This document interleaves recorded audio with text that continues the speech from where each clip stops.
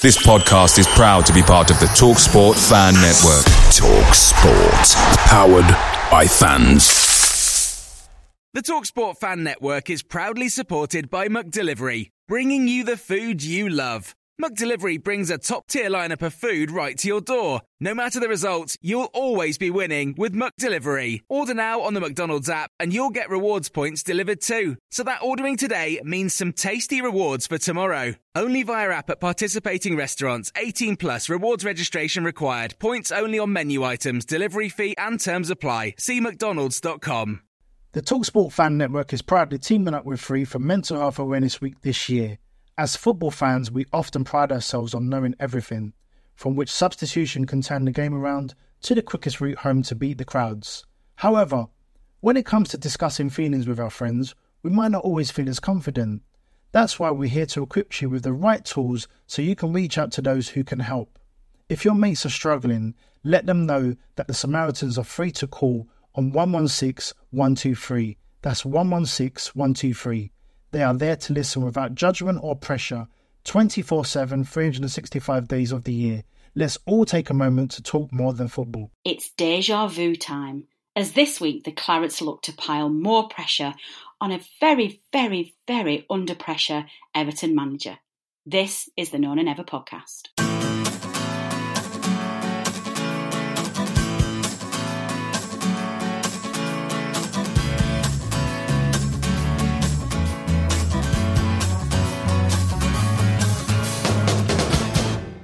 This is Liam Allen for the No Nay Never podcast.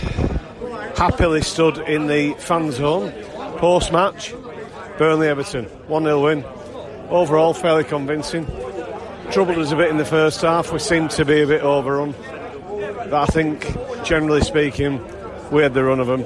And especially after the sending off, we sorted them all out. I'm now joined by my old school friend Neil Lavery. Neil, welcome to the No Nay Never podcast. Oh, thanks for having me. Yeah. What's your opinion, first of all, of the setup of the match before we started and how it all transpired?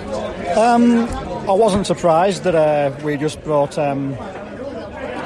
Hendrick into the middle and put somebody out wide. Some people were saying we may stick with a 4-3-3. I didn't think we would. First half, didn't look like it was going to get us anything, but we had to step it up after they got a man sent off, and we did, so can't complain. Absolutely. Yep. It all turned out all right in the end, right? Absolutely, yeah. And none of that nervousness you normally get from Burnley in the last 10 minutes of anything. Just saw it out very nicely. Could have had a couple of chances. Rodriguez maybe could have squared it, but in that position he's always going to shoot. Maybe it's same for Goodmanson as well when it were clean through. Really, it were one of his prime scoring opportunities, weren't it? I say can't really argue though. 1-0. 1-0, one goal was always going to be enough to win it. I don't think any team was ever going to run away with it, and we got it. So happy days. Yeah. Cheers, Neil. No problem. Enjoy your evening. I will. Thank you. Today I'm very pleased to be joined by Jason Varley, an old Tottenham friend of mine. Jason, it's the first time you've seen the Clarets in the flesh this season. What did you think of the starting line-up, and how did you think the game transpired? Not a bad starting line-up. What I think was, towards the end, the formation were a lot better, and which proved in the result, really. And they could have had a lot more. They started a little bit earlier like that, I think. Yeah. Did you think Everton looked like threatening us at any point in time? No, I think they're horrific, to be honest. I think the finishing is terrible, and the final ball is terrible as well. Personally, I thought that this was the right time to play Everton, that we could have taken them by the scruff of the neck. I think we could have taken a little bit more scruff. What did you think? I think there's a chance that they could go down if they carry on playing like this, because they don't look very good at all. Yeah. Their fans weren't right pleased at the end of the game. How do you think it's looking for Marco? Not very good. I think he might get sacked tomorrow. Thanks for joining us, Jason. Pleasure. My good friend John Smith, who always gives me a very honest opinion of the match. So John, came into this match thinking we should take Everton by the scruff of the neck. They're not in great form. What is your opinion of the start and what is your opinion of the match? Well, I thought they didn't really have anything up front to trouble us, but I didn't think we were playing decent enough balls into our front too, so it was a bit of a stalemate. I thought the send-off was changed the game, wasn't it? And that man might cost his manager his job, but it was a bad tackle. We suddenly got a bit more space and we got in behind them, didn't we? And it's a great win, you know. I don't think they're as bad as everyone said. But they're not winning, are they? And they'll continue that way. They will not want to play Burnley. And I see that we've gone up to 4th. Yeah. He's laughing, by the way, everybody.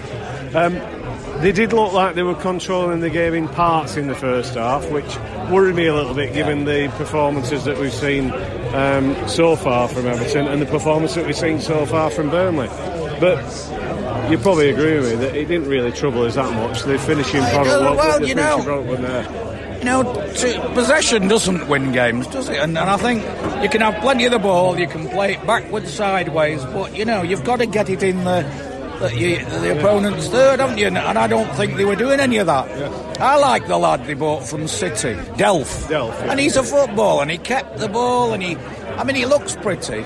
Yeah. But I don't know that's the way to win games. I think when you're in trouble, you've got to take a bit more risk, and they didn't. He was quieting down a little bit after the first 15 or 20 minutes, though, wasn't he? He seemed to sparkle a bit early in the match, but you didn't see much of him afterwards. Well, we missed Cork today, and you looked at first. I thought in the first half there was both Hendrick and Gudmundsson didn't really get on and come in and get the ball. But it's an interesting observation, because I thought that it was a breath of fresh air, despite the fact that I do rate Cork, breath of fresh air that we had a different setup without Cork. Well, I think Cork drowns sometimes. We haven't got enough support round him. Yeah. I think Westwood's the heartbeat, but you need to be a bit more patient with the football, don't we? And I thought, if we don't have all 10 field players playing together, it won't work for us. But look at it. I could have said, let's change Hendrick. What a superb goal. And they've contributed in different ways, don't they? Exactly. Different ways. Yeah, I agree. And maybe to round that all off, I thought the substitutions were good. They seemed to work very well. J-Rod put a great performance in. Hey, look, I was worried the other week. Someone was suggesting that J-Rod, without much pace, he wouldn't get in the first team. And I thought we bought him for his intelligent play. And we saw that today. Yeah, we did. And, when you get it down and give it to him, he suddenly moves it a bit differently. Yeah. But, I'm not knocking us. I think we've got different ways of playing, haven't we? And I hope Jack gets fit and gets back in the side. He is one of my favourite players. We need everybody in the squad, right? Oh, of course, you need all of them chipping in, don't you? Yeah. And that's the way we'll do well. Cheers, John. Appreciate your time. Hello and welcome back to the Nona Never podcast. I'm your host, Natalie Bromley, and joining me this week are two very special guests. Number one, we're joined again by new regular panellist George Poole, who is now celebrating his new life at university. George, tell our listeners how you're settling in. We last saw you as you were looking forward to Freshers Week, I believe. Yeah, I'm absolutely loving it. Thank you very much, Natalie. I'm into my third week now, so I had Freshers Week and then sort of just getting into lectures and the swing of things now. Spent way too much money, and that's the story of uni so far, but I'm absolutely loving it, thanks. Good, and still obviously managing to keep up with the Clarets, so somebody's got his university life priorities right. I like it. And joining us this week is a voice that you will be familiar with, but one that you've not heard for a while. We're going old school, and I am delighted to say that we are joined this week by one of the founder members of Team Nona Never and my previous co-host, James Bird. Bird is the word. Welcome back. We missed you. Thanks, Natalie. I was getting a bit concerned that someone might break my parents' record, so I had to come on and top myself up. Yeah.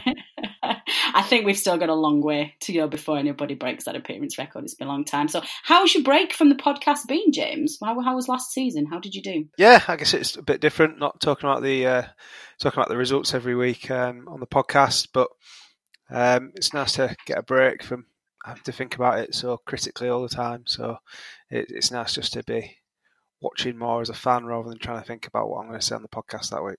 Yeah, I definitely have those feelings a lot, especially if it's a really bad result and we've won. I'm like, oh God, how am I going to find the enthusiasm? Well, number one, how am I going to have to watch that again and then find all the talking points? It is difficult, I know, James. Yeah, it's much easier to put bad results behind you when you don't have to talk about them again. Yeah, definitely. I know when you and I did the podcast those couple of seasons, just the two of us, I think we were both like, oh God, how are we going to drag ourselves through this again? But we are here, you know, we take one for the team and we do it. But before we go on to the match, actually, I think given that we've gone old school with young Mr. Bird coming back to us, it would feel like a wasted opportunity if we didn't delve back into one of Nona Never's most popular and much loved features. That is, of course, Kightly Corner. James, who did you sit with at the weekend? Yeah, so plenty of fans probably would have seen Michael Kightly was on Clarets Player with the old man, Phil Bird. So I got to have a little chat with him after the game. So a few fans stopped him as well, and it was nice to see a player getting a good reception from fans, because I don't think it's very often you come across a situation where you see a former player seeing fans in an environment that's not playing against us for another team. So to see him obviously move through the stand and people, you know, thanking him for what he did for us, it was quite nice to see, really, because I think most of the players who come back to players get booed, don't they? So it does make a nice change. And a few were surprised to see that he was retired, because he still looked like he could play, to be honest. He didn't look like he put any weight on since he stopped playing. He still looks in great shape. So it was nice to see him. Yeah, I'm really pleased to hear that as well, especially as Kightly had, I'm not going to say a troubled time, but he never really managed to break into the first team and keep hold of his spot, didn't he? And he always had a good relationship with fans, but he always had that relationship of, well, we're not really sure where he fits in the team, and Dyche never really seemed to take to him. So it was nice to, number one, hear that fans were giving him a pat on the back, and nice to see that he wanted to come back and be on Clarets Player. Yeah, I think he's one who. Sorry, I think he's one who's quite quiet as well. So that's why maybe a lot of fans didn't have an opinion one way or the other with him. He tends to keep himself to himself, I think. But I know he spoke very highly of Dyche throughout his time on Clarets Player, and I know as well he was on, I think, TalkSport on the Friday night and said a lot of good things about Dyche as well. So it was clear that, you know, even though he didn't necessarily get in the team as much as he probably would have liked, he didn't come away sort of holding that against Dyche, which I think is a big positive review for Dyche as well. Yeah, definitely. Just before we move on, then I guess, did he have anything else to say? What was the rationale behind his retirement? I think he was just worried about his body holding up to it anymore. Obviously, I think everyone knows that he had quite a few knee injuries over his career, so I think that was just kind of dogging him a bit, and decided it was time to call it a day. Which I guess if you can go when you think's the right time, that's probably the best way to do it, isn't it? Yeah, I'm just looking on his profile now. He's 33, and he's only just gone 33 as well this year. So, well, obviously this year, but you know what I mean, like in the early part of this year. So I'm quite, well, do players play? Outfield players tend to not go that much further than 33, do they? So, yeah, it's one of, I think probably because he's always like the little baby face, and he always strikes me as being quite young. That when James first told me that he'd retired, I did express some surprise, but actually, yeah, the timeline probably fits in. Well, that's lovely to hear, and like I say, I wasn't necessarily expecting to resurrect Kightly Corner anytime soon, if ever. So we're definitely going one for the nostalgia books this week. George, while we're on about former players, and I guess as an introduction into looking at this game at the weekend, obviously it was nice to see Michael Keane back at Turf Moor again. I thought he played quite well on Saturday as a general point. I think he definitely handled Ashley Barnes probably better than he has done in most of the recent games against him. Yeah, obviously I was watching on the stream, so I didn't get the atmosphere in the ground. But I remember actually on this dodgy stream, even the American commentators were actually making a mention of how good a reception he got by the Burnley crowd. So that was quite nice to hear. And I think he gets a bit of... when he first left Burnley, we were all praising him. He's brilliant, he's this, he's that. And I think over the past year, there's sort of been a consensus to sort of move against him just because he's a rival for Tarks in the England squad. So you get quite a bit now of people saying, oh, he's not playing well. But I actually think he's doing really well at Everton, definitely in the last year. And on Saturday, he played really well again. It was a really tight game, a game dominated by both defences. And I thought both Keane and Yerry Mina were both superb. And obviously they conceded, they've lost the game. But it wasn't really their fault. It was more just a team collective issue at the corner. So I thought Keane was really impressive at the weekend, and he definitely deserves to be in the England squad. But so does Tarks. Definitely. We're definitely carrying on our campaign here, aren't we, to get Tarky and Ben Mee into the England squad. Okay, well, let's look into the game at the weekend. 1-0 Burnley win. James, it felt before the game, I think we talked about this actually on the podcast last week, that it felt very similar to the situation a couple of years ago when Everton under Koeman hadn't started particularly very well, and they fell at Turf Moor again, and that was, I think, his penultimate game before he ended up getting sacked, and losing away at Burnley put an immense amount of pressure on him. And this Everton side came to Turf Moor feeling about the same, psychologically unprepared for a game and a manager under a lot of pressure. I kind of felt that in the first half, it was a half that wasn't particularly eventful, but I definitely felt that pressure on the pitch from the Everton players. I don't know if you picked up on that. I think there was definitely a way about, how they were playing. They're having a really bad run, and I think they're a weird side because they're easy to forget about because they're never really in the conversation for challenging at the top, but they're also never in the conversation for relegation. So you sort of come into every season expecting Everton to kind of just, fill 7th spot pretty much consistently. And there's a lot of players in that team that have cost a lot of money and they're just not delivering. And I think you could feel from the way they were playing, they were a little bit cagey, that they desperately need a result. There were some interesting aspects to the game as well. Obviously, you've touched on centre-backs, and there was some off-the-ball sort of stuff that seemed to be going on all game with Barnes. And I don't know whether, that was a reaction to the form they find themselves in where, obviously they know what a dangerous player Barnes can be, what an irritant he can be. And instead of letting him get under their skin, they've tried to get under his skin straight away to try and give themselves a psychological advantage. Because Barnes got nothing all day from the referee, and Keane was regularly coming over the back of him. There was a few tangles with Mina as well, and you could just see that Everton were playing with that kind of edginess about them that meant if Barnes had maybe been able to get the better of those battles, it could have really impacted them.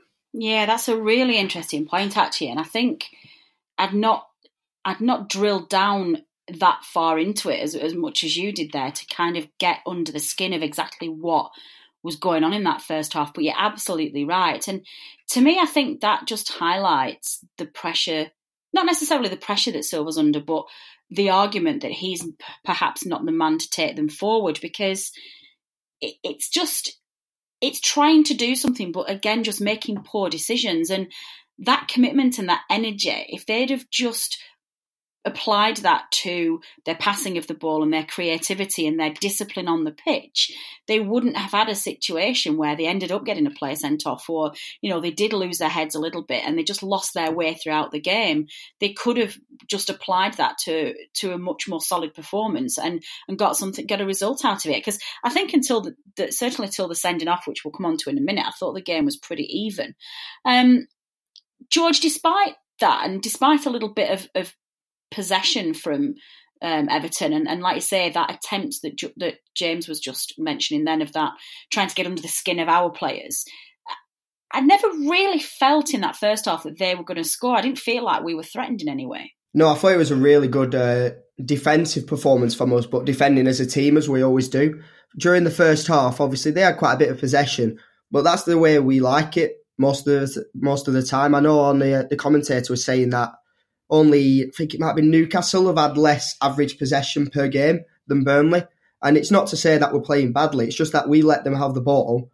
And surprisingly enough, even though we don't have any quick players, we play on the break quite a lot.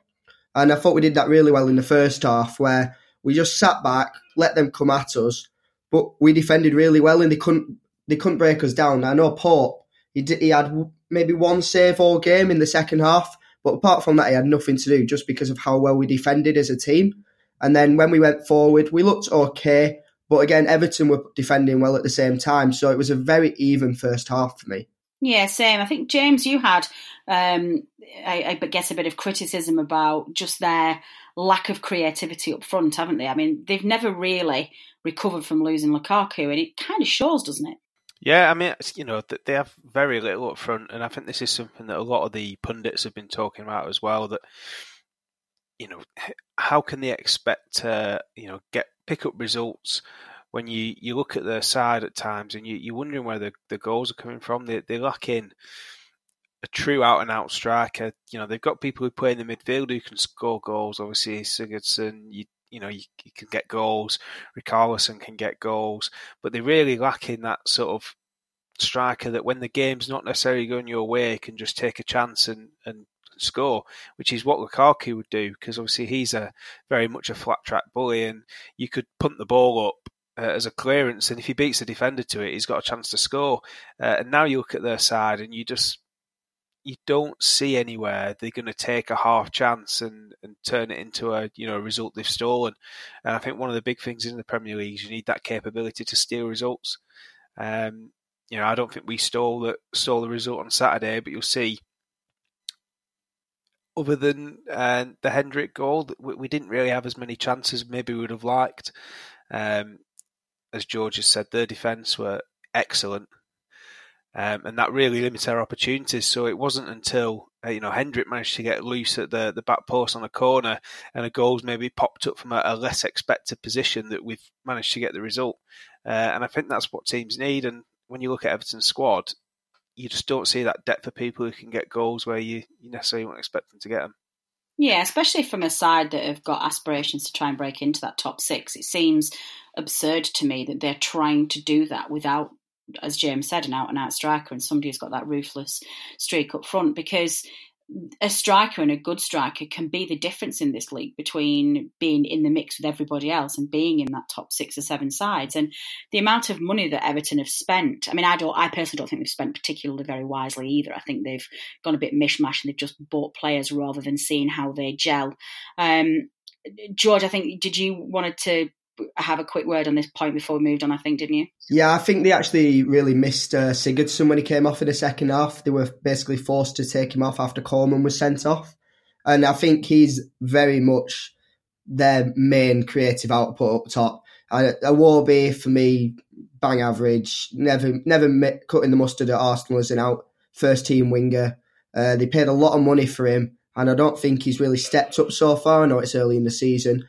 I thought Moise Kean looked good when he came on, but him and Calvert-Lewin are both really young. You need an experienced head in there who they can both learn off. So without that really 20-goal-a-season striker, they're relying a lot on Sigurdsson's creativity. I know whenever we play him, I'm always just worried they're going to get a free kick or he's going to get in a position just outside the box to feed someone in.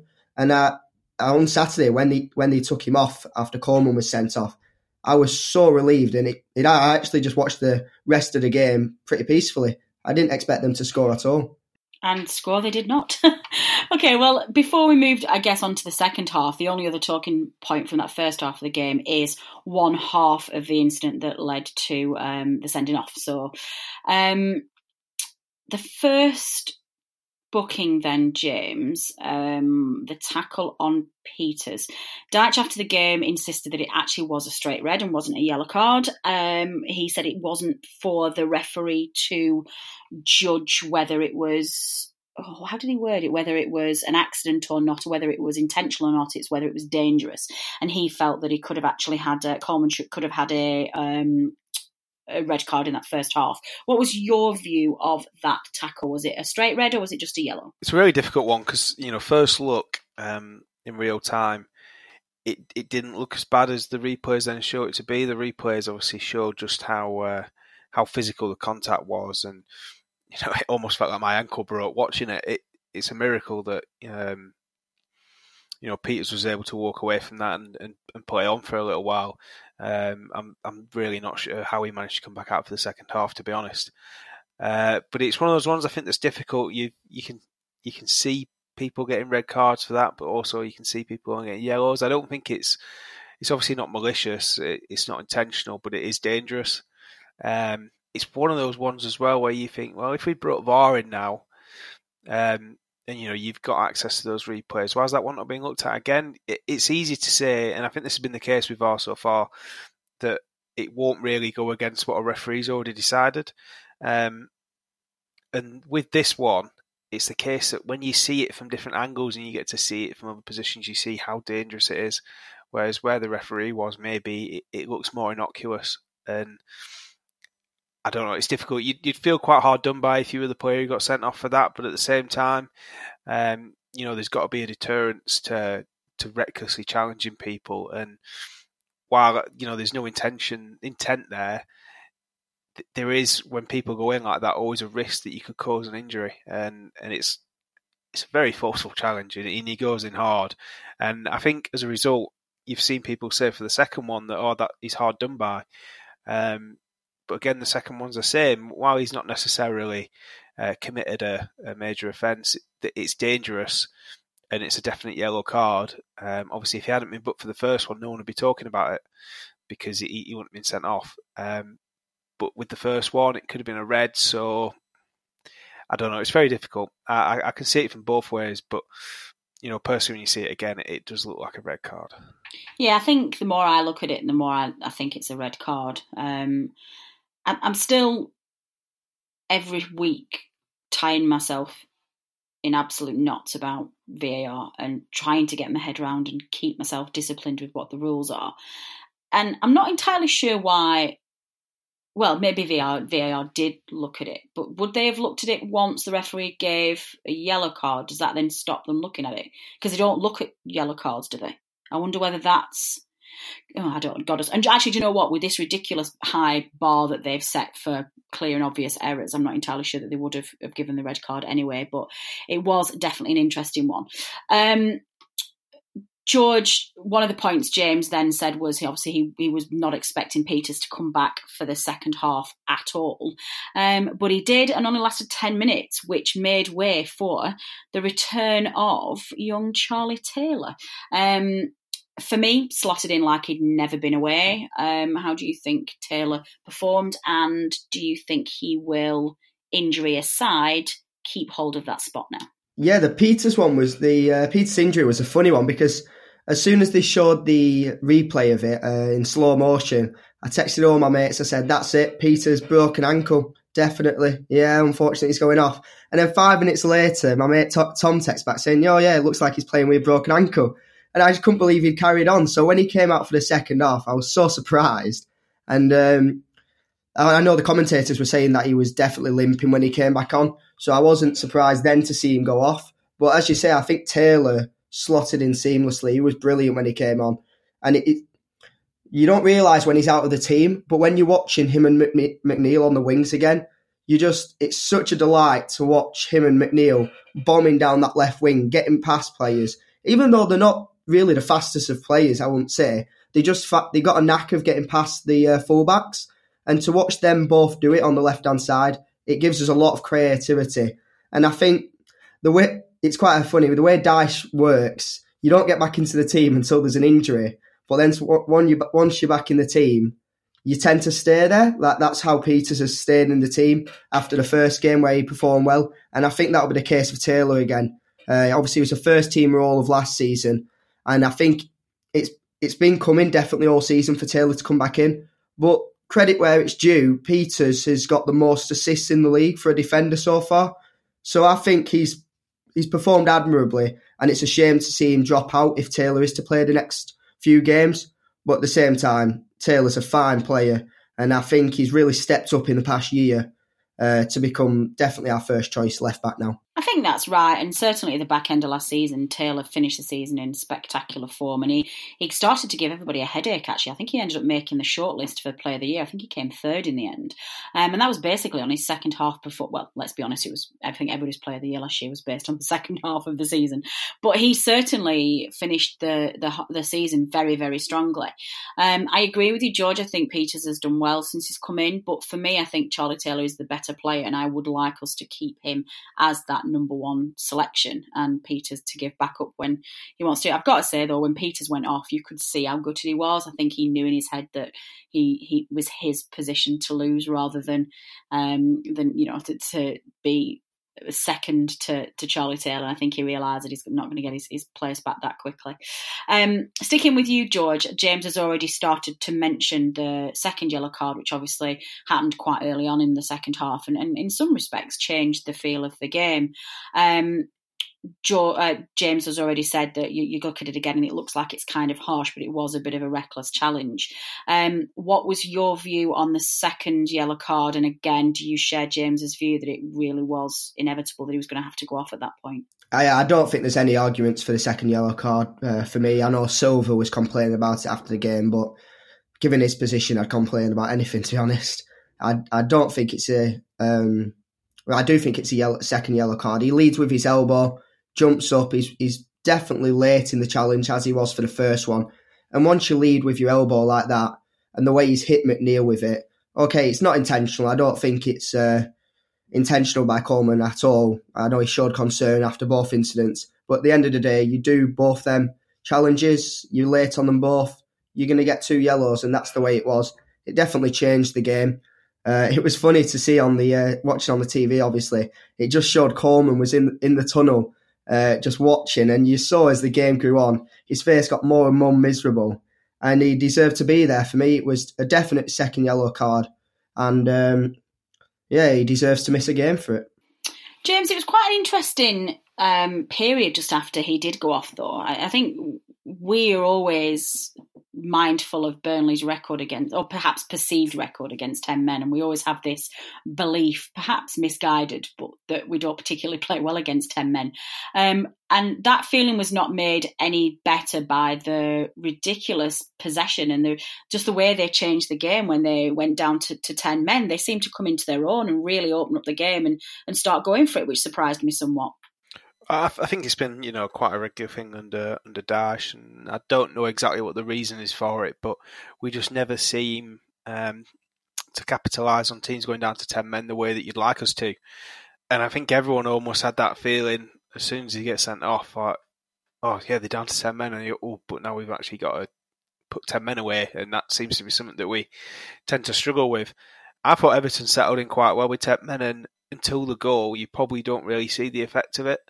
But then obviously you get to the goal and Hendricks completely unmarked, and I think that showed that on that occasion we managed to take the advantage of having one more player on the pitch by ending up with a free man in the box. So I wouldn't say it was textbook play against 10 men, because there were still times later on where, as George said earlier, I think you never felt like they were going to score, but they were definitely getting far too much possession and far too much time to build pressure. But because of the fact that they don't really have anyone to take advantage of it, you felt still reasonably safe. But if we've been playing against a team who maybe had more of a danger man up front, if you were allowing teams to build pressure that way, then maybe it'd be more difficult to see the game off.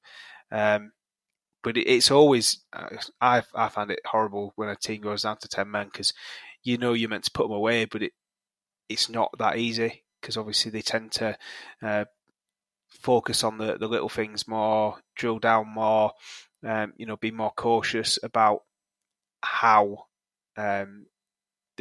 what freedom they're playing with. They pick the passes a bit better, and it seemed to really work for them. They seemed to settle in with 10 men and play some reasonable football without ever looking threatening. Yeah, George? Yeah, I know you two were both saying before about how you felt during the first half especially. It looked as though Everton were playing with a bit of pressure, obviously due to their league position, all the rumours about Silva being sacked.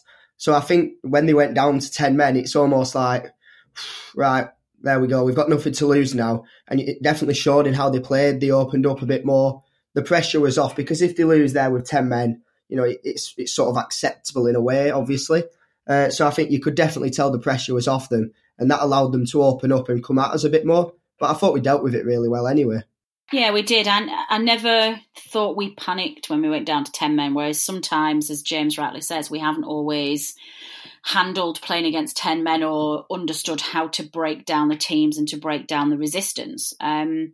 I thought even when they upped their game a little bit and put us under a bit of pressure for a 10-minute spell, we just soaked it up and never really panicked at all and never really looked like we were going to lose a foothold of the game. And then it was very nice to see that we ramped the pressure up a little bit, and we just turned on them, and that was really reassuring to see that we do actually have that in our skill set.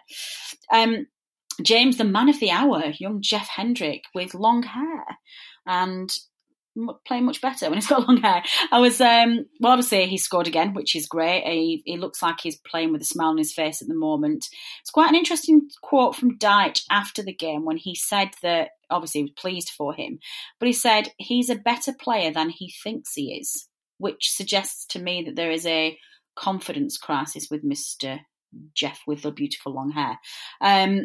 I mean, taking aside the training ground, beautiful set piece that we seem to be incredibly talented at the moment, I thought it was another really strong performance from Jeff in a position that just suits him. Yeah, I thought he was really good. He's been really good in general this season, and it was really interesting what Dyche said, because I think it was, he said, unlike most players, I think he's better than he thinks he is.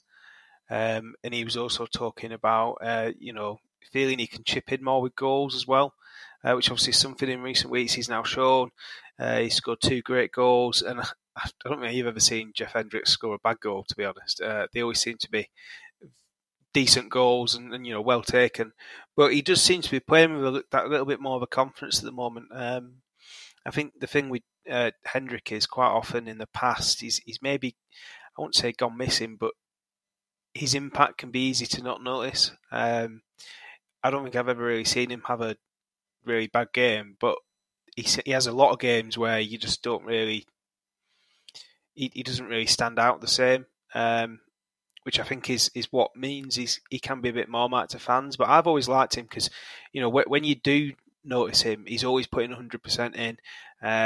He can chip in with goals, which I think for a team like us is important, that you're not just reliant on your strikers. You do need people to chip in from elsewhere on the pitch. And, with Westwood and Cork, you don't necessarily have that because I think they're both more tempted to sit back a little bit and mainly play the passing game rather than being looking for opportunities to score themselves. Whereas Jeff's got that little bit more of an attacking mindset to him where he will come into the box and he'll be around the edge of the box and he'll be looking to try and get space. And, the chances he gets aren't always the ones that are super obvious. Like when I actually, saw the corner go in at first on Saturday, I thought it was going to be a little bit deep because I hadn't quite noticed that Jeff was just there completely unmarked. And obviously when he then gets there, he's from a reasonably tight angle, but you feel confident he's going to put it away. And he did. He really rifled it in as well. So it's good to see him doing well. And it's good as well because with obviously Defoe going, we're a little bit lighter in midfield and really we need everyone to be pushing each other to ensure that, there's that competition for places, but also we're constantly getting the best out of the team. I think it's going to give Dyche a little bit of a headache when Cork's fit again. What does he do? Because I know some people haven't been happy with all Cork's performances, but I've always said I think Cork does a lot of the things that people don't really notice. And it'll be interesting to see what Dyche decides to do, whether he brings Cork back in or does he stick with Hendrick in the middle. Does he put Hendrick back on the right if Gudmundson's not fully fit again? So it's going to be interesting to see what happens over the next couple of games with our midfield and how it sort of shakes out. Yeah, definitely. That's certainly one area that we're going to be keeping a close eye on. We said this at the beginning of the season, actually, when we suddenly found ourselves with 2 really clear competition spots in each position, that we would be going to have some difficult decisions this season, and this may end up being the very first one that it has to deal with, because it's easy when the players are injured, like Taylor for Peters, as an example, but when you've got all of those players fit, it's a challenge for Dyche, and it's going to be one that I'm sure he's not going to relish, but actually I think he'd rather be in this position than not have the cover at all. George, just before we finish up, wrapping up the Everton game, you were particularly impressed with Jay when he came on. Yeah, definitely. I thought he was completely different to his first appearances, at least this season. I thought he looked so lively, full of running when he came on. He was always wanting the ball to come to him. He was involved in the game a lot for me. He had one good chance where he slipped away from the defender once on the counter, but he was just reaching for it a bit, so he hit it straight at the keeper. But I thought he was a lot better than earlier in the season. I remember particularly the Arsenal game when he came on. I thought we really missed, I think it was Chris Wood who came off, and we really missed Woods running in behind, and I thought, Jay doesn't really have that in his locker. But on Saturday, he was brilliant. He was running in behind, holding the ball up, playing it off to Barnes, or Barnes, whoever was on the pitch with him, playing really well. And I saw a lot of praise on Twitter as well for him after the game. So it makes me think that it wasn't just me who thought this. So I think it's really good to see him playing so well. And there is a bit of competition up front. And obviously, with you saying Hendrick and Cork, I'd like to see Hendrick get a few games in the side now. Because he's never really had that run of games in the central midfield role for us starting. So I'd like to see it, and it might just give Cork a kick up the backside a bit. Feisty. I'm glad you're not our manager, George. You'd be having a revolt in the dressing room. Well, let's finish that up then. James, man of the match? I thought this was a really tough one, to be honest, because there was quite a few decent performances out there. But personally, just for partly for the way he's maybe turning some people's opinions around of him, and obviously scoring the winning goal, it's got to be Jeff Hendrick. Excellent. It is a tough one this week. George, your man of the match? Again, very tough decision because there was a good few players. Hendrick played well, Tarks played well again. But I think the man of the match for me was definitely Ben Mee. All game I noticed him playing so well. And I think, as Dash said, he'll be one of the best players not to have played for England. I saw a thing on Twitter earlier today where it said, who's the best player ever to play for England? And I was just reading through the comments, and obviously you had Steve Bruce, but apart from that, there was no other players that I thought are better than Ben Mee. So I think he'll definitely go down as one of the top players never to play for England, unfortunately. But he was brilliant at the weekend, and it's a shame Southgate wasn't there to see it. Yep, and it's definitely a second vote for me. My man of the match was definitely Ben Mee as well. We've talked about this at length, haven't we? I can't understand how Ben Mee's not in the England squad, but never mind. Let's save that again for another day for the next time that the England squad is announced. So that ends the analysis of the Everton game. It saw us temporarily, at least, moving to fourth in the table. Very much feels like it did a couple of years ago in the season that we qualified for Europe. The same position, I think we went into fourth, didn't we, around near the Christmas time, and it just, there's a feel-good factor. We're going into the second international break on 12 points.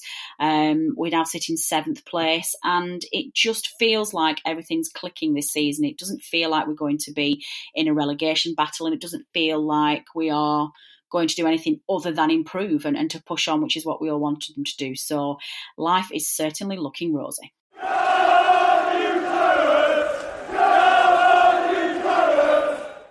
And the second half of this week's show, we're going to carry on the theme of under-pressure managers. Clearly, at the beginning of the weekend, we knew that we were going to have some say in whether Everton played stick or twist with their manager, similar to as it was a couple of seasons ago with Koeman. But Silva isn't the only manager in the Premier League at the moment who is under immense pressure and is in danger of being fired. So we're going to have a look as our talking point this week at the managers under pressure. George, let's start with you. I think there's probably 4 main managers now in the Premier League who are very much dreading that call to the boardroom. Do you think this is a fair list? We've got Solskjaer at United, Pochettino at Spurs, Silva at Everton, and Bruce at Newcastle. Would you add any to that list? Would you take any away? Yeah, I'd probably take away Bruce, actually, because I know it's a surprising one, but I was watching the build-up to the Newcastle United, Man United, obviously, game at the weekend, and there was an interview with Bruce. And it was the first time I've ever actually listened to him talk, really, and actually given him the time of day to actually listen to him. And I thought it made a lot of sense. And he was talking about how I think it was his 400th Premier League game at the weekend, and it just made me sit back and think, like, you don't get to that many Premier League games without being a good manager. And I think I've probably been taken under the spell of the sort of, he's old, he's English, therefore he mustn't be very good. And it made me think about how actually he's probably a very good manager to have 400 games in the Premier League. Obviously, they showed at the weekend, he's not a fool, he's a good manager. They managed to do a compact, organised, and they obviously had a brilliant win against, obviously, what is a fragile Man United team at the moment. So I think Bruce deserves time at Newcastle to implement his style. He was talking before the game about how he wants to play 4 at the back, 2 up front, but he can't because the players there just aren't good enough for it. So he's having to stick with the 5 at the back. So I think definitely Steve Bruce deserves a lot of time. And I think I'm guilty of writing him off in the past just because he's old English and obviously not fashionable as a manager. But the other manager obviously was playing against Solskjaer. I think he's under real pressure. When he got the job, I thought I wasn't one who thought, automatically he's won them 9 games on the bounce, we should give him the job. I thought they should have waited till the end of the season, and perhaps if they had done, they might have made a different appointment. He's to go from Mould, that's how you pronounce it, to Cardiff and then to Manchester United. It's just not the traditional path. He's been a brilliant player for them, but I think that was a big promotion, let's say, to get the Manchester United job. And I don't know whether he's up to it. They're a mess as a club, regardless of the manager, to be honest. And then, Silva at Everton. Again, I've never really liked him since he was at Watford. I just thought he's arrogant. He's not even that good a manager. And the way he left Watford to go to Everton, it just rubbed me up the wrong way. So I'm actually delighted to see him failing at Everton now. And I wouldn't be surprised at all if he gets sacked soon. I know they were in the same position. It might have been a couple of years ago when they brought in Allardyce. And I think they're ripe for a change again. So I think he's another manager who's under big pressure at the moment. Who was the other one you mentioned? Well, I'm just going to put you on pause there for a second. I was like, oh my God, George is gone. George, why did Val? Let's take a deep breath and let's look at these. I know. Let's look at these one by one. Yes, you're absolutely right. I think out of all of that list, Solskjaer is definitely the one with the most pressure. So let's pause that one there, and we'll come back to Solskjaer. James, out of all those points that George said there, I think the one about removing Bruce from the list is probably the most valid. I was really impressed with his pre-match interview at the weekend before the United game. He was asked whether he was under pressure and whether he expected to be in his job for much longer. And I loved his response. He kind of said, hang on a minute, we're 7 games in. I know that you don't get much time as a Premier League manager, but we've played 7 games and there's only 4 of those we've played a top 6 side. So it kind of put the press back in their box. So I'm going to agree with George and say we take Bruce off the list. But one thing that I found quite interesting, there's a lot of talk about Flores at Watford losing his job. He's only just been appointed. Number one, do you agree with him being on the list? And the same question to you, is there anybody else that you would add to that list? That's a difficult one for whether it's right or wrong he's on the list. I think being manager of Watford, you're always going to be on the list. Even when you're doing well, you're probably only 3 or 4 bad results on the spin away from losing your job there. That's what the owners have been like the whole time they've been there. They've been quick to sack, and the run they're on. Something has to change, doesn't it? It would be harsh to sack a manager you've only just brought in. He's not had any chance to change the side or anything like that. But there's some quality in that team, and they're obviously not showing it at the moment. So, rightly or wrongly, whether it be fair to sack a manager after so few games, I think he's going to be on the list of people who could potentially go. I have to agree though that Solskjaer is the clear front runner. I think everyone just got caught up in that initial wave when he took over last season, but a lot of that for me was about the fact that clearly the dressing room wasn't playing for Mourinho anymore. I think anyone could have come in. I think you or me could have come in and they would have won the next game. I just think that's the players were suddenly playing again. But Manchester United's problems run way deeper than the manager. Ultimately, I think it goes back to when they sacked David Moyes, and they shouldn't have removed Moyes for me. I really, you look at it and you look at the side that Ferguson left them with. They weren't Premier League winning quality. They shouldn't have won the Premier League that last year. And they just didn't give Moyes time to overhaul the side. And now, as a result, I think that they're paying the price in the long run that it's a club that's mainly driven by its brand rather than what you need on the pitch. If you contrast them to Liverpool, who are another big football brand in the world, never mind in the UK, their decisions on who they sign have always been about who's going to get results on the pitch. Some of them have been puzzling, I guess, like all sides. They've made a few poor signings along the way, but you've never seen them sign brands like Pogba or the likes of that, and some of the young players coming through at Man United as well, they're more about their brand rather than about what they're doing on the pitch. It's interesting. I think if you sort of compare someone like Rashford with like McNeil and the way they go about how they play and the press about them so far, you see that the Man United players, I don't think, are grounded in reality. They're not just playing football and concentrating on the number one thing, and ultimately that's going to be Solskjaer's downfall. But I think it's a position he shouldn't be put in. You look at what he did when he was at Cardiff, and I think to call him poor would be probably generous. He just never had the criteria to take over the job, and it is one of those ones, I think, where they've just looked at the emotional attachment. Super sub Solskjaer as he was. You got people saying, "Oh, he's at the wheel," and it just all got a bit carried away, didn't it?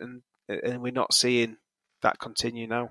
Yeah, definitely. I feel like the Premier League's on the wrong timeline this season, and we'll come on to talk about him probably last, actually. So I think we've all got views on him. But what should have happened last season is that Woodward should not have got carried away with the feel-good factor, and they were such a depressed side under Mourinho by the end. And like James, you rightly say, this ex-player came in, a legend at the club, gave everybody a lift, and got some results going again. And he just had a rush of blood to the head, gave it into the end of the season, and then just jumped way ahead of himself and decided to give it to him permanently. And I mean, it might just be perception, but I never seem to feel that caretaker managers do very well once they have got the job permanently. And by the end of the season, it was looking pretty obvious that Solskjaer wasn't the right man for the job. And if Woodward had just bided his time and waited till the end of the season, what should have happened is Pochettino should have gone to United in the summer, Spurs should have got a new manager in, and then this entire season would have been completely different. But James, looking at the United links for who they're going to get, these are the favourites to replace Solskjaer. They're not even saying if, when he gets sacked. The main list is Pochettino. Obviously, he's going to be favourite because that rumour just doesn't seem to want to go away. Then Eddie Howe, hilariously. Brendan Rodgers, Massimiliano Allegri, and I wanted to say that because I've been practising that all day. Gareth Southgate and Arsene Wenger. Now, out of those, James, who would you say is most likely to actually get United back to winning ways on the pitch? That's a really difficult question because I'd have to say probably Arsene Wenger, though I can't see him actually becoming Manchester United manager. But he's the type of person who'd only come in if he was going to get significantly more control over the whole operation than a lot of managers would settle for. And I think that's the problem at the moment at United. Like I said, a lot of the signings are done on brand potential, and Man United last year, did they not break the record for profit by football club or something like that, or revenue? But they were posting bigger figures than ever, and they weren't having any success on the pitch, which says a lot about their situation. That actually they don't need to be successful to be a successful business, which is the way football tends to be going these days. Because it's a cultural problem at Manchester United. It's everything. The club, I think, is rotten to the core. It's not really about winning football games anymore. So it's difficult to see how any of those guys would really be able to turn it around without having more control over other aspects of the club, like Dyche has at Burnley, where obviously he has a massive input into everything they do, not just what they're doing on the pitch, but when they improve the training facilities and whenever they do work on the pitch or the ground, Dyche is involved. That's obviously not the case at Man United. The manager's just left to mainly pick the team every week. I don't think they even, from the looks of it, have that much input on who they sign. Which is a shame. But for me, I think you could still see Pochettino going there because obviously it's hard to say what's gone wrong at Tottenham, but I think a big part of it is that he had his head turned and the players have, I think, lost faith in the fact that he's there for them. So maybe the best thing for both teams would be that Man United take Pochettino off Tottenham's hands and Tottenham can go out and get a new manager and the players can start playing for the manager again. I definitely agree with you, Natalie, that it feels like the Premier League's on an alternative timeline this season so far. I think there's definitely potential for Burnley to have another special season. You see teams like Tottenham absolutely crumbling apart at the seams. United, the exact same. There's a lot of potential for some new teams to move into the top 7, top 6 area. And I think we could maybe fill in the top 7 area if we carry on this form.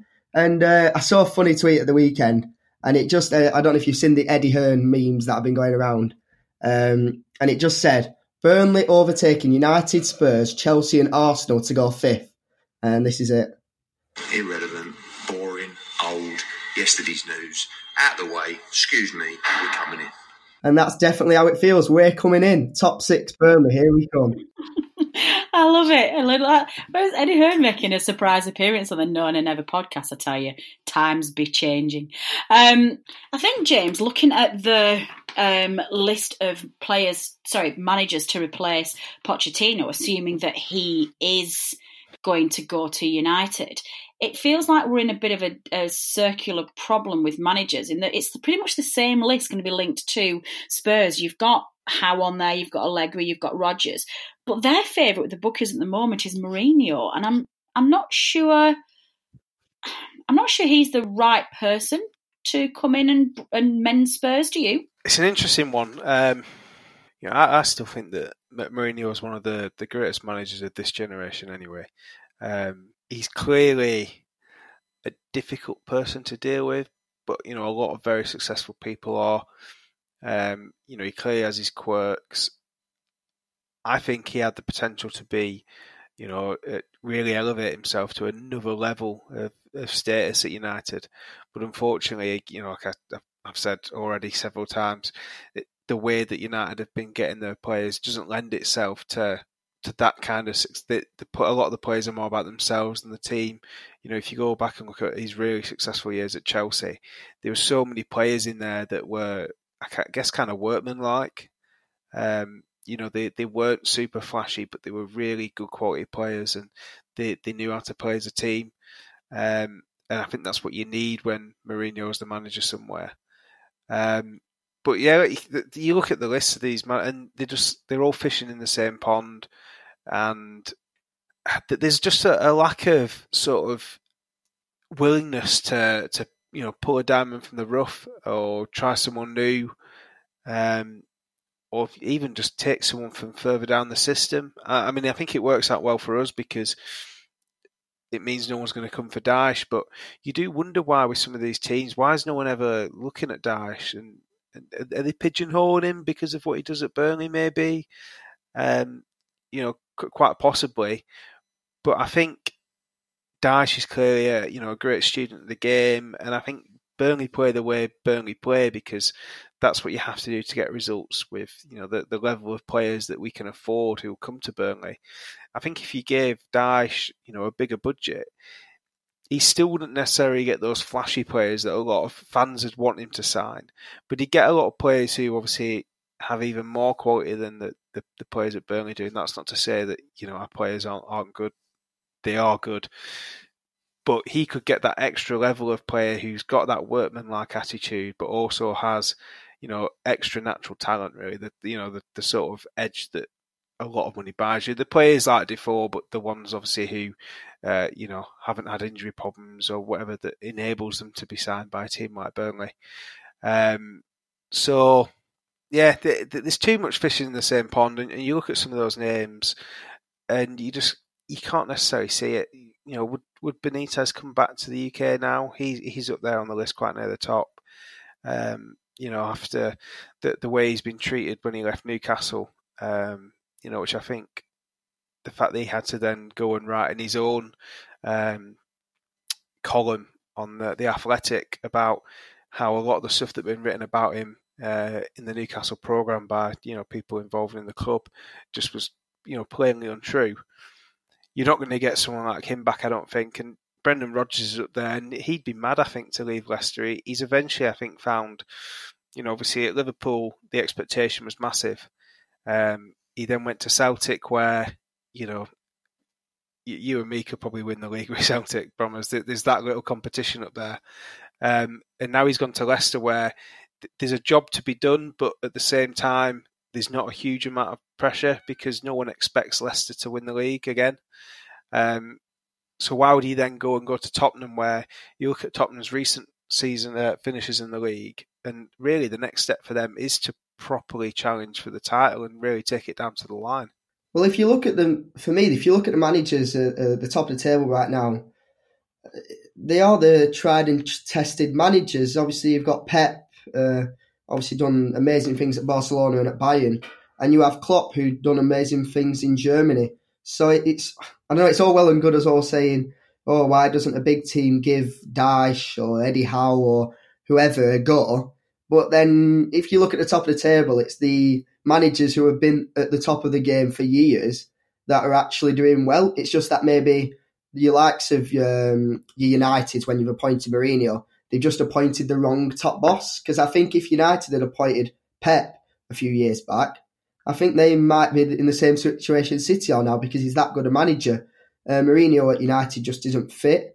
Mourinho to Spurs, I just can't. I think he'd probably do well there, but I just can't see it, because I just don't think Poch should leave Spurs at all. I mean, they're in the Champions League final a few months back, and now there's all of a sudden this crisis of leadership. I think it's a bit ridiculous. Obviously, they're in a really tricky situation now, but I think if they just ride through it, obviously there's a lot of deadwood to get out at Spurs, and I think a lot of it depends on whether Pochettino himself actually wants to stick with it. Because I think if he's not committed, then okay, have a word, let him go. But I think if he is committed, then over the next couple of seasons, they should get rid of a lot of the deadwood, which they've kept in the squad while they've been building the new stadium, and keep your likes of Harry Kane and Dele Alli, and build a team that can actually mount a challenge for the title. Because whatever way you look at it at the moment, that Spurs squad is it's definitely coming to the end of its cycle as a team. To challenge for the top three.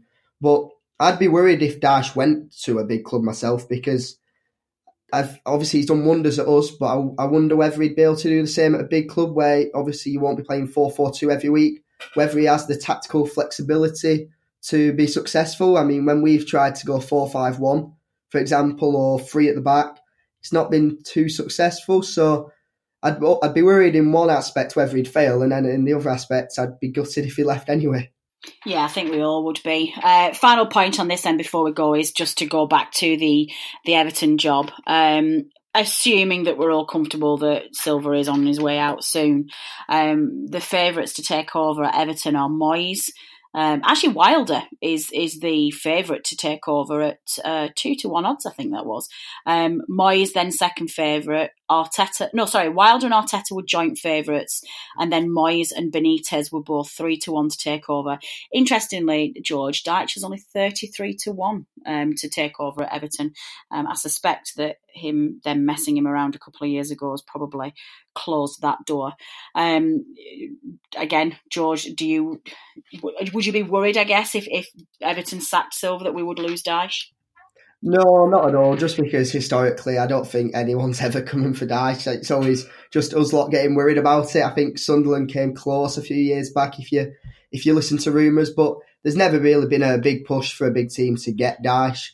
So I wouldn't be worried about that. But you did mention Chris Wilder at Sheffield United as a favourite. I think that would be a brilliant appointment for them. Young, up-and-coming manager on the scene. He's done wonders at Sheffield United. And this season so far, Sheffield United have surprised me massively. They're unbeaten in the 4 away games, in all their away games in the Prem this year. They've only conceded, the only team to concede less are Liverpool, which puts them up there. And I think they're really surprising me so far, and I think they'll stay up. So Chris Wilder's definitely a great shout for the job for me. Yeah, well, let's hope he gets it, and then we don't have to worry about Dyche going. That is all we have time for this week. We have looked at Burnley's fantastic win at home against Everton to catapult them to 4th in the table, and we've had a quick look at the merry-go-round that is the Premier League sack race. My thanks as ever go to 2 wonderful panellists, to George for joining us all the way from his university days this day. I think while you were on air, George, your dad sent us a message, tell us to give you a hard time, so hopefully we did that. I think he's missing you, so make sure in your university time you make time to go home to your mum and dad. Yeah, I'll try. I will. And of course, welcome back to James. James, we missed you. It's been very good to have you back. It's felt like a big warm hug in a mug. Welcome back to the podcast. Oh, it's good to be back. Excellent. Hopefully we'll hear from you again before the end of the season. Thanks as ever to producer Matt for editing this all together and making it all warm and fuzzy and ready for you listeners. And also thanks to band Joyce for our podcast music. Final thanks go to you, the listener, for downloading and listening to this podcast. Your support is very much appreciated and we would not be here without you. We will be back in 2 weeks' time looking at what will hopefully be another win away from home at Leicester. And Dave and I will be back a week on Friday to preview that show on the special edition of the preview show. I've been Natalie Bromley. This has been the No Nay Never podcast. Until next time.